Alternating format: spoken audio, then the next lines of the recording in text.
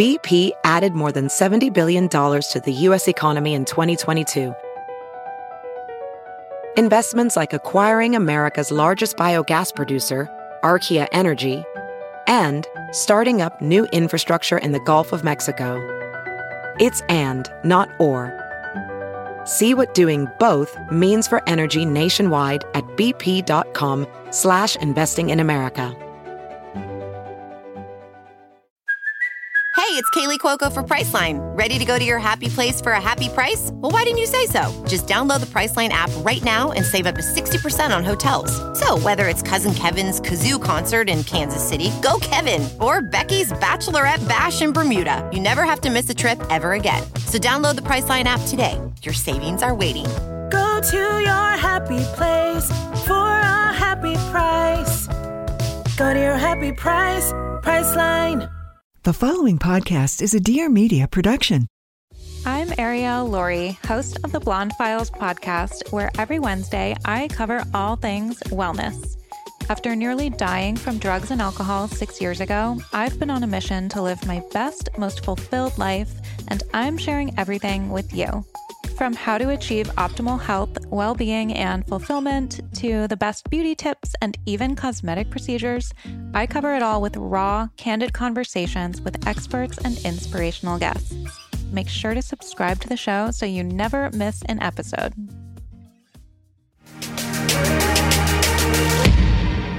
Hi, friends, and welcome to the Papaya Podcast.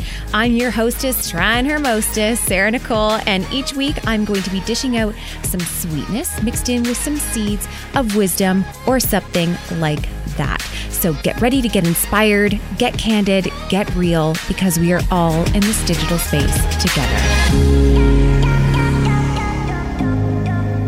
Hi, everyone. Welcome back. I'm really excited about today's guest because I don't know that I've ever heard a story quite like this one. So please welcome Emily O'Brien, founder of Comeback Snacks. Yay!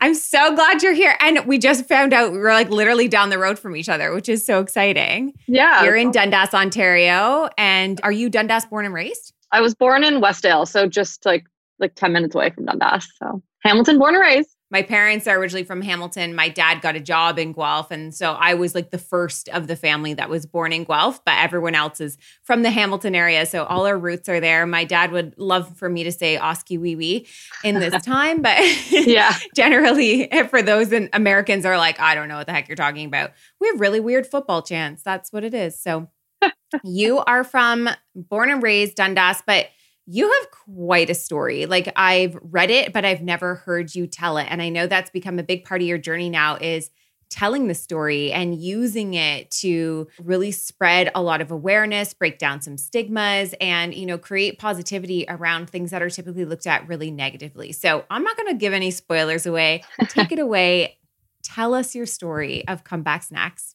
Sure. So in 2015, I was living in Toronto, Ontario. I had started a social media business that kind of took off, and it was like a niche little boutique business. And never did any marketing. Like it was always word of mouth. And so it became like pretty popular. I had just moved to Toronto from traveling around the world. I went to Guelph University, graduated with honors, always indulged in the, the fun part of school, but it never got too carried away until I actually really moved to Toronto. And with my growing business, things just kind of escalated out of control. I met someone through my work who was like, he's like, oh, Emily, I want you to get better. I don't want you to using drugs, all this stuff. Because I was doing a lot of cocaine. This was also trying to curb an eating disorder that I'd never really recovered from. And let's be real here. Just to preface, the use of cocaine in a lot of Toronto business life and everything is not uncommon. Mm-hmm. I think a lot of times when people hear about cocaine use, we immediately go to this party zone. That's not really the case. Cocaine use is actually very much used around regular business people that you hang out with and see, and it's just not talked about the same way. So I think that's a really good thing to preface. You weren't just a party girl, you were still working in business as well. Yeah. And often drug use was part of doing the deals, patio drinks at noon, doing shots of tequila was part of doing the deal. So it wasn't like I was this lost soul going through this time of my life. It was no, it was actually part of doing business. And yeah, things kind of went a little bit wrong in my personal life. Like my family just went through some stuff and it was challenging for me. And so I kind of just increased my use of substances. And so then I went from kind of like celebrating and negotiating to medicating. That's when I kind of started to hit more of a wall. It became less productive. I became more anxious. I wasn't really eating. Like I was like, oh, I don't need to eat because I'm just like drinking these calories and whatever. And so then I met this like Mr.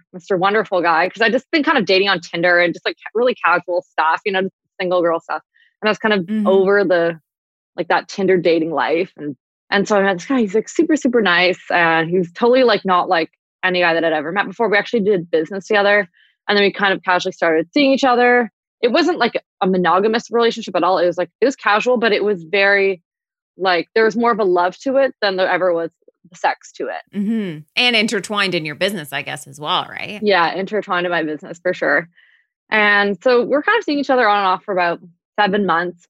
And then his like checks start bouncing. Like that I'd be driving out to go pick up these checks and driving back down to Toronto. And I'd waste a whole day to find out that the check would bounce. And so I started to get pissed off with him. And then there were like a couple of other weird things that were happening. Like he bought me like a watch with no battery in it. And he bought me like dessert wine, which I don't even drink. Like all these like random gifts that I just never asked for. I'm like, okay, I'm a girl. Like, sure, we all like presents and we all like to say like we're being treated like a queen, all that stuff. Yeah. All that stuff. It was just very bizarre things that I didn't really want. So I'm like, what am I going to do? Like, I don't anyway. And then one day he's like, okay, after all these weird gifts keep coming, he's like, I'm going to come over. I want to talk to you about something. And I'm like, okay, cool. And like, I know he was going through a separation and dated guys that were going through separations. And I know things can be weird with, you know, exes and stuff. So I was like, okay, you don't want to talk about it over the phone. Just assumed it was something to do with that. And he comes over and then he's like, oh, I want to take you on this trip. You know, we're going to go to Puerto Rico and it's going to be me and you. But there's just something I have to do when I'm down there. And I'm like, oh, okay. Like, cool. Like, what is it? I was like, well, I just have to bring some drugs back. And then he's like, you can even do it if you want. And I was like, okay, absolutely not. And like, he knew that I'd traveled a lot, like lived in Indonesia for a while. I'd been like all over like South America, Central America. So he knew that I was kind of like this open-minded, fearless girl that liked to travel, right? Mm-hmm. So he's like, oh, I'll just take her on this trip. But I said no, because I was like, I love my passport and I don't want to do that. Like, that's scary. Like, yeah, that's risky. And in Indonesia, they will shoot you for that. So I was just like, absolutely not. Get out of my apartment. And he left and he sent me this text. He's like, oh my God, I'm so embarrassed. Like, I'm so ashamed. Forget I ever said anything about the drugs. Like, let's just go on a trip. Like, I wanted to help you escape for a little bit. You know, sorry for all this, you know, BS that's been happening with the checks and whatever. So I said, okay. And this is after I was out. He knew I was out at the bar, 7 or 8 vodkas in. And I'm like, okay. Mm-hmm. Sounds fun. Yeah. Let's go. Yeah, let's do it. Like I gave him the benefit of the doubt. So he like immediately books the tickets. Like he's like, send me your passport information when you get home. And he's like, okay, we're leaving in like 2 days, which was like really soon. We get to the airport and I noticed we're not actually going to Puerto Rico. We're going to somewhere called St. Lucia. And I was like, I've never heard of that before in my life. And then that's when he like started to shift his attitude towards me. He's like, no, it was just like you're drinking. And I was like, listen, the reason I do cocaine is because it makes me more alert, honey. Like, don't give me this you were drunk and forgot bullshit. Just in St. Lucia in January, it's totally different area. It's not the same. You know, I had my suitcase in my hand. I was ready to go. And I believed him and that desire for like kind of that quick escape. So I got on the plane and the first 3 days were fine. It was a Wednesday. And then he's like, okay, our friends are coming to pick us up now. So don't go down to the pool. And I was like, well, what do you mean? He's like, well, do you actually think it was fun and games? Like, come on. He's like, come on, Em. It's not fun and games. He's like, we're here to work. And that's kind of when I knew things had taken like a really bad turn. Still thought I could weasel my way out of it. Not going to lie. I thought I could be like, this guy's just screwing with me. Like, no way. But we end up going to this house. And after this like elaborate, I was like getting tailored, like a tailored outfit for drug smuggling. And then, and the final 3 days, like I was just blackout. He didn't like want me alone. Like he didn't want me on my computer. I started getting weird messages from his partner or ex-partner. So she knew I was there somehow. And I was just getting totally freaked out. So I just like drank myself into oblivion. and like found like random drug dealers on the beach and tried to buy. I don't even know if it was actually, was not real cocaine. It was definitely cut so bad, but I was just looking for anything to like help the time go by faster. I also only trusted him. Like people were like, oh, well, why didn't you tell someone? At that point, they kind of become your security blanket, even if they're against like doing things wrong. That would be hard to suddenly trust a stranger in a foreign country. So that's totally understandable.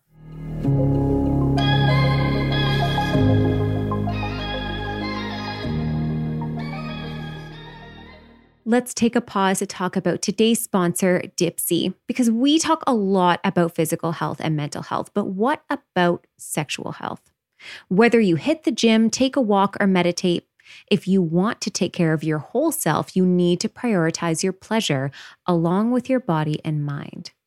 Dipsea is an audio app full of short, sexy stories and guided sessions that are designed to turn you on and help you get in touch with yourself. The stories are relatable and immersive, so you feel like you're right there. And there's something for everyone, whoever and whatever you're into. They add new content every week, so there's always more to explore. Find stories about a spontaneous hookup with a hot stranger, getting closer with that sexy yoga instructor you can't stop thinking about, or even stories about trying that new toy together or getting tied up. The wellness sessions can also help you unlock new confidence or heighten intimacy with your partner. They add new stories every week so you never get bored. So spice things up today with Dipsea. And for listeners of our show, Dipsea is offering a 30-day free trial when you go to dipseastories.com/papaya. That's a 30-day free trial when you go to dipseastories.com/papaya. Enjoy. I listened to a story last night as I went to bed, and I was so relaxed by the end of it, and I went right to sleep. And there is nothing like listening to an immersive story quite like these ones. Now let's get back to the show.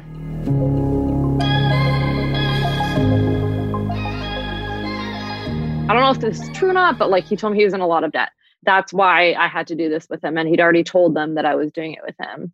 I don't know. I don't know this world. I'm definitely not a gangster. I wasn't about to play hardball.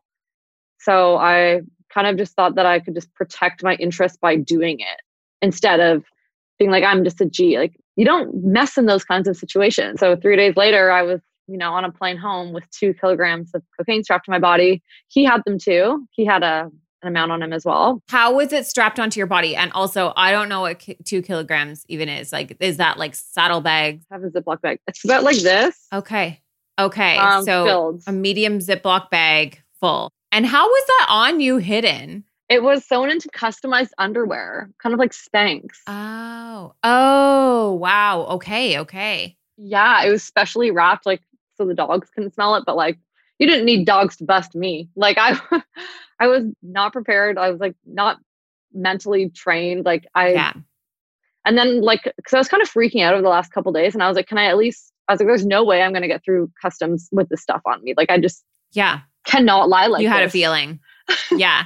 I'm the worst liar of all time, especially if I'm like being interrogated at a border, right? Yeah, exactly. So you already had a feeling that this was not going to go well. Yeah.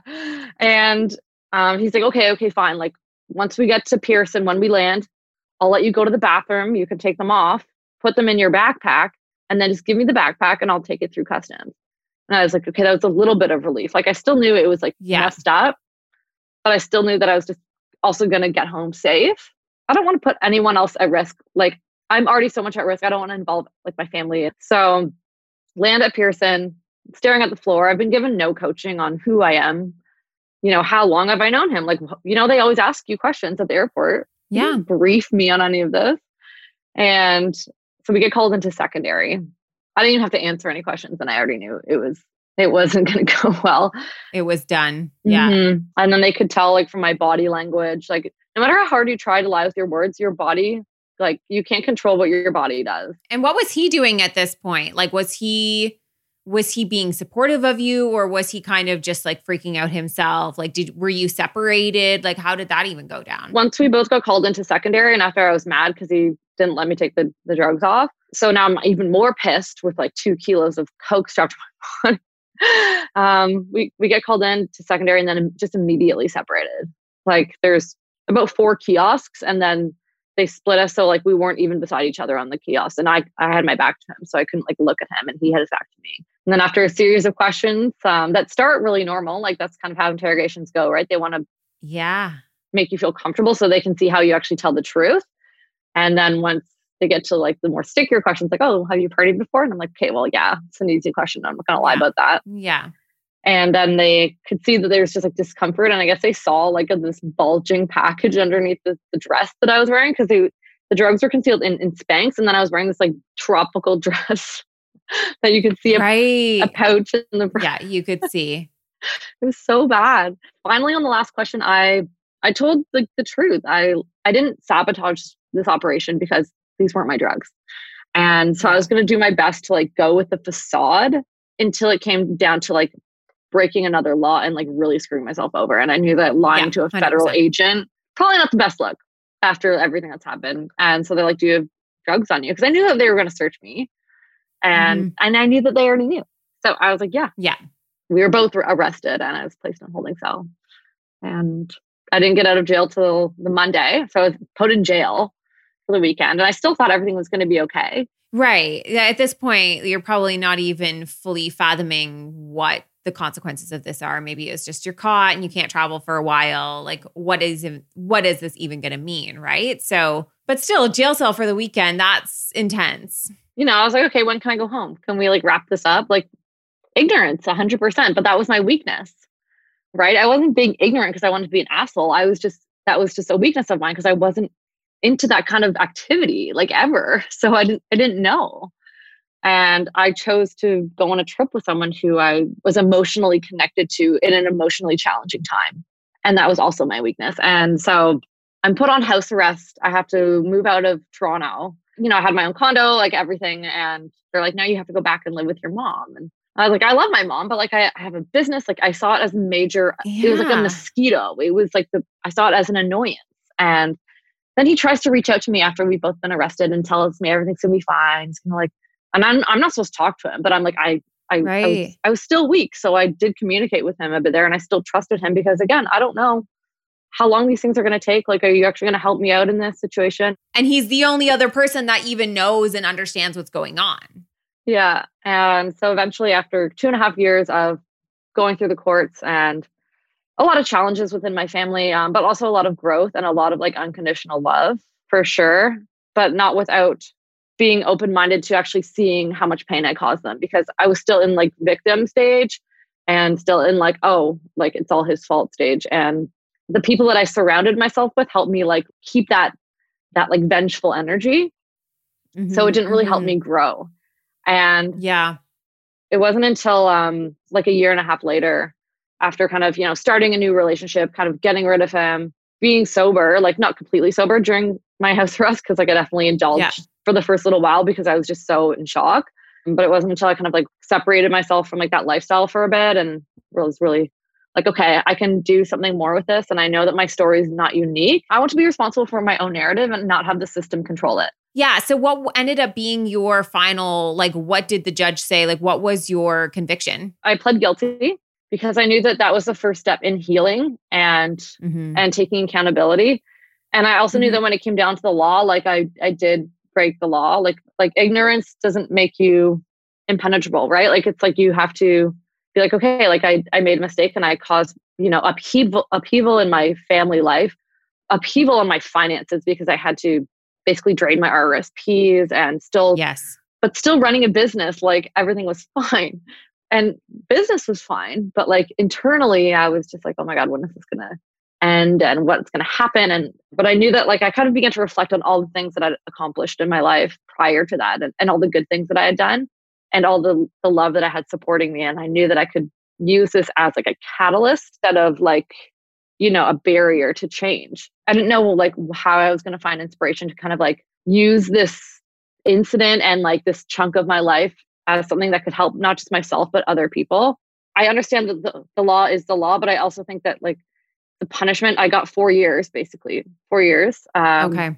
And that's a mandatory minimum because they go by quantity. Is that in jail or house arrest? That was my sentence, but it didn't, like, my house arrest didn't count for time served either. Okay. Did you spend 4 years in prison? I'm still on parole right now. Yeah. Oh, okay. And my parole officer was here this morning, actually. Oh, wow. Yeah. Oh, actually, I did read that. You're on parole until 2022, right? Tell us how, with that heart and with that acknowledgement and with kind of facing a lot of this, I love that you kind of said that you broke away from this like victim mentality and stuff too. Because I think even listening, I'm like, well, it's not even really your fault. Like, you're really this and really that. It's really easy to just see that, but you kind of took it in a different approach and you really owned it and you really decided to do something with this, and knowing that there are other people who have had incidences in their life that's been maybe a one-time mess up. Maybe it was after a series of really unfortunate events, maybe life circumstances that put them in these criminal situations. And does that mean that the rest of their life is compromised? I mean, anybody who's ever applied for a job or, looking through, we know how many times we have to put even volunteer positions. There's a lot of times criminal checks come into play. This is not just a stamp on like a 4-year, 5-year, 10-year period of time. We're talking like potentially the rest of your life. Yeah. This is something that is stamped on you for the rest of your life. And knowing that, how did that kind of spur on to what now is Comeback Snacks? Tons of problems, not just like within prison, but like my main focus with Comeback Snacks and building a popcorn business inside prison. And this kind of all started inside prison, and to kind of create a livelihood for myself and also for others. I really focus on like reintegration and the problems that can happen. Like you just said, I understand some crimes totally. I get it. But I think like if we're just putting blanket statements on anyone that has a record, it's actually harmful. Like, what if you wanted to be a volunteer during COVID times and now a hospital's like, you can't come volunteer?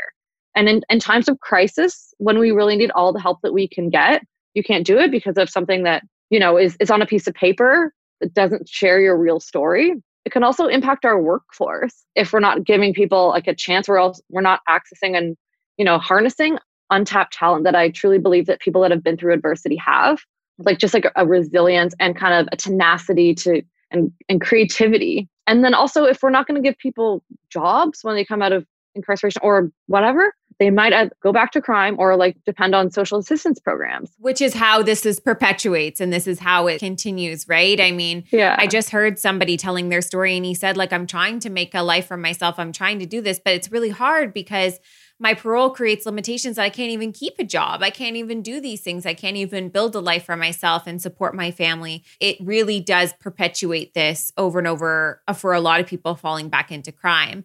I know it's a little bit different in Canada and maybe a slightly better structured, but it's still, I mean, for any of us, like we know how many times we've had to do a criminal record check for just a basic volunteer position and stuff. And I'm not saying that those are necessarily wrong, but potentially need to be taken into consideration in a much bigger sense as well as to what about giving people second chances? And first of all, how did popcorn become the thing?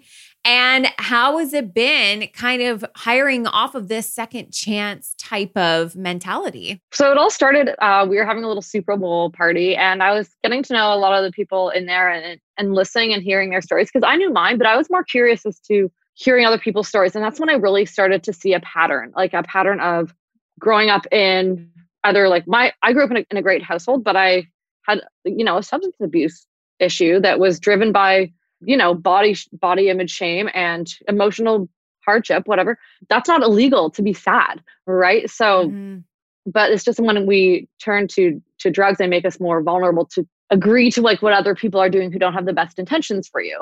And so I saw like so many similarities between like all the women in there that we just, we wanted to like get out of that scene. We wanted to like start fresh. We wanted to feel something other than feeling like we are nothing but a number. A lot of women in prison were mothers. Many women had suffered horrific abuse that had landed them in, bad living environments or with horrible substance abuse issues because they never healed from this trauma. Yes. And so that's when I knew I had to like build something. And because I'm all about purpose, like I love doing things that like bring me called emotional profit. And that's like what I call money for the soul. If only we worked for that a little bit more, huh? Wanted to create a social enterprise basically. And it started with popcorn because we had a popcorn party and people were putting different combinations of food on it. And I had a really shitty eating disorder for like a really long time. And I didn't want it to like reignite in prison because of like the stress or like doing nothing. Because often my symptoms would arise if I was doing nothing, right? So that's when I was like, maybe if I can create a healthy popcorn company, I can still exercise. And it's also a way for me to heal and sort of moderate my past eating issues. And then also find a way to be creative with recipes. So in your hiring process, do you only hire those who also have similar stories to yours, who are kind of past convicts and looking for that second chance? Or is it kind of a mix? Definitely a mix for sure. Like I have like open hiring is what it's called basically. And I love that. Yeah. And so like a lot of people that I've worked with have had, other setbacks and been through other adversities that they can't really talk about with their work, like whether it's like a drug addiction or they don't have the educational requirements or they haven't been to school or something. It's like, well, that doesn't mean that you're not educated. That doesn't mean that you're not smart. I hire basically anyone that really wants the job, and my staff has honestly been amazing. Like we're like the most cohesive team, and they love it there because they can talk about these things openly. And a lot of workplaces you can't without someone like overhearing it and like ratting you out or, just being shunned or something. Well, you kind of become a support system for each other, which is really encouraging, I think, especially in a workplace when like, I know for a lot of people, work and life separation is really important. But in a time like that, where your life kind of needs something to anchor to, that's really special that you've cultivated an environment in which you can get that support from each other. But for as somebody who owns a business, can you speak to the quality? Because I think this is one thing that people will often hesitate. Like, I just don't want to get into it. Like owning a business, that's like your baby. I don't want to get into a situation where I'm hiring and, things happen. Can you speak to the experience of what it's been like to work with people who are ex-convicts or looking for that second chance? Like, how has that experience actually been from a boss perspective? It's actually been amazing. It's like the complete opposite of what everyone thinks. Like people think, oh, people that have a record are going to just commit more crime, or like they're not going to show up to work, or, they're going to steal. And that's 100% not true. Like I can't put a blanket statement on everyone, but if you look at people that really have nothing and they want something, once they have it, they don't want to let it go. And they want to learn and feel like they have a purpose. And so did I. I wanted to learn and felt like I had a purpose again. When you hire sometimes people that haven't been through adversity, it's like they take things for granted. Then they're not showing up because they think like they're the greatest thing in the world and like they can do what they want and they can just find another job somewhere else the next day. But this isn't the case for people that have been through like the justice system or other, various systems, whatever, or setbacks, because they find that and they hold on to it. That's so interesting because I've never read on it about people with criminal history, but I have read it in terms of quality of employees. And one of the things was said was single moms are often the best employees because they have everything to lose. Mm-hmm. And so they come in with like an attitude of they don't bring their problems to work. They're working really hard, but yet they are often lesser hired because of being single moms. People see that as a weakness. And instead, statistically, that's actually their strength. And it kind of plays in the same way when your job is like a necessity to your life and that earning and needing that like stability. It's no longer just a 9 to 5. This becomes so much more deeper in a passion and what you care about. So plus it's popcorn. So that's just fun. Mm-hmm. But tell us about the popcorn, because I was just at a store last week and I saw your whole display of comeback snacks and I didn't realize how many different popcorn you actually have. So talk about the brand, talk about kind of like your top sellers, like what have been like surprise and delights within running this business? Sure. So like the first flavor that we launched was called the Dillest, which is lemon pepper and dill. So good, like so light, but like also so like zesty and full of flavor. Yeah. In prison, I kind of experimented with like something called jailhouse cheese, which is like Kraft dinner powder on cheese. So that's actually a huge hit. We have one called sweet sriracha, which is like ground sriracha, stevia, and brown sugar. So nice. Yeah. We have a rosemary parm, and then we have like the traditional ones. We also have one called Gen Pop, which is coconut oil and sea salt. And everyone loves that one too. So we make it all about choice, basically. It's like, okay, do you want to have something healthy or do you want to kind of indulge, right? And so that's why we have like, the caramel varieties as well. And, we've done like tons of deliveries, tons of events. Like I did an event still as an inmate. I begged the warden. I was like, please let me do this. You're kidding. I was like, I found this thing that I actually makes me feel like something again. And I know I had the support of my like fellow inmates. I even had supported the other staff. And so like I knew I had something. I had written letters to people, to like reporters and, you know, media outlets, just about seeing if this is something that, you know, I wouldn't be like shamed for. And I knew there would be some shame. Like you're always going to get shamed no matter where you go. Yeah, like, of course. Yeah. But I knew that I could handle it, because when you get arrested, honestly, you are told you're a piece of shit so many times. And you just like, fair. so if you get an online troll, it like literally means nothing. You're like, I don't care. Like you don't think I haven't heard this before? Tell me something different. When was Comeback Snacks founded? It was founded, like incorporated officially in 2019. Oh my gosh. So this is still new. How many staff do you have now? We have 5. Yeah. That's amazing. Yeah. That's really cool. And now you also, I have seen you have become kind of like a speaker and somebody who's also like telling your story. How has that been, like getting into spaces that are like never typically hear stories like this? How has it been kind of stepping onto stages and being able to tell your story in really, really big ways? It's been awesome. And, you know, in the beginning, I was nervous, but the more you do it, like I volunteered a lot just to get practice at it. Like I joined like little speaking groups and figuring out the different angles, because there's so much to the story. Like and it helps people in ways that I never thought it could help. Like I have like parents calling me and being like, my kid's going through this, or I have someone that I've worked with for like the past year that, you know, their son got arrested and they needed help guiding themselves through the system, because parents don't know what you expect even. And so it's just been really good, just because I never thought it could relate in so many ways. Like it's not just about bringing drugs over the border. It's about, you know, the relationships that we're in, things that we do to try and heal from pain, escapism, all those things. You know, being a female entrepreneur and how that's different in a man's world a lot of the time. Fascinating. Last year I podcasted with Alexis Haynes, she was a former reality TV star, but mostly known for being arrested for one of the biggest celebrity home heists where they, or robberies, where she was actually convicted on, I believe it was Orlando Bloom's home, of robbing it.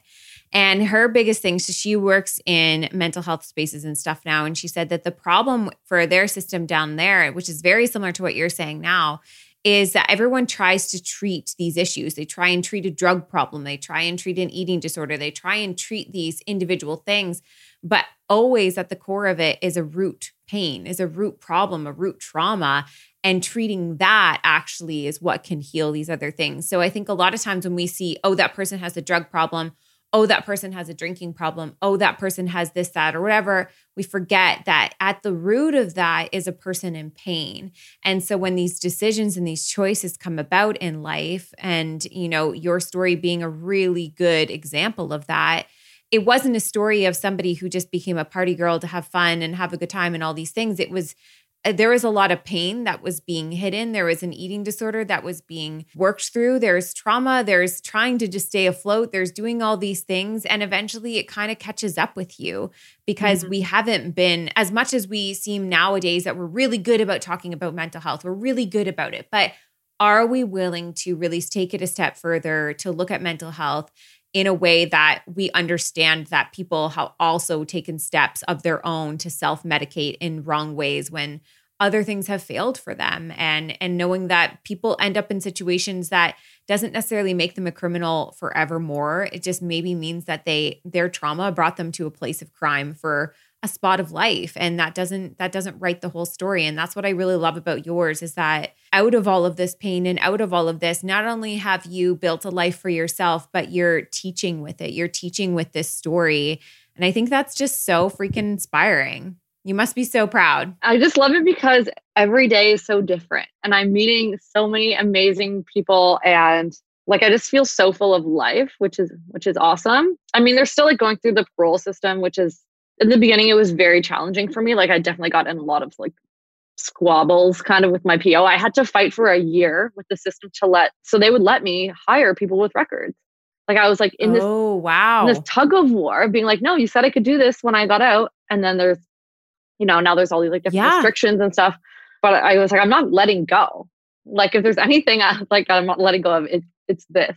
Your company is still in its early days. I can see this going quite big. The story is so inspiring, but I mean, you already have something that's clearly been taken by consumers as well and loving it as much. So where can everyone find you and kind of follow along? Yeah, sure. So our website is comebacksnacks.com. And then there's like an email like thing you can sign up for the daily, or not daily newsletters. They're bi-weekly newsletters. And then also on social media, Comeback Snacks. And then my personal handle is Ems O'Brien. And I talk a lot about just like prison situations, prison reform, prison creativity. And I like to showcase other like groups that are kind of doing similar things and the work that we can all do as a society to kind of make us an actual society, not a segregated one. Thank you so much, everyone. I'm going to add everything into the show notes as well. Emily, thank you so much for chatting with me today. I'm really stoked for everyone to kind of get to know you and get to know this story that is just, it's so cool. So everyone, I'm going to put it in the show notes. Check out Comeback Snacks and Emily's page as well. I'll have all the details there for you, and we will see you next week. Well, friends, thank you so much for tuning in and listening to today's episode. For more information on this episode, check out the show notes or find us on Instagram at The Papaya Podcast. And if you loved what you just listened to or know somebody who would, please share it. Simply screenshot today's episode in the podcast app and share it to your Instagram stories, and don't forget to tag us. Last but not least, if you'd like to lend your personal support to the podcast, take a moment and leave a review on iTunes. We would be so grateful. Tune in next week for a fresh new episode of the Papaya Podcast, and we'll see you then.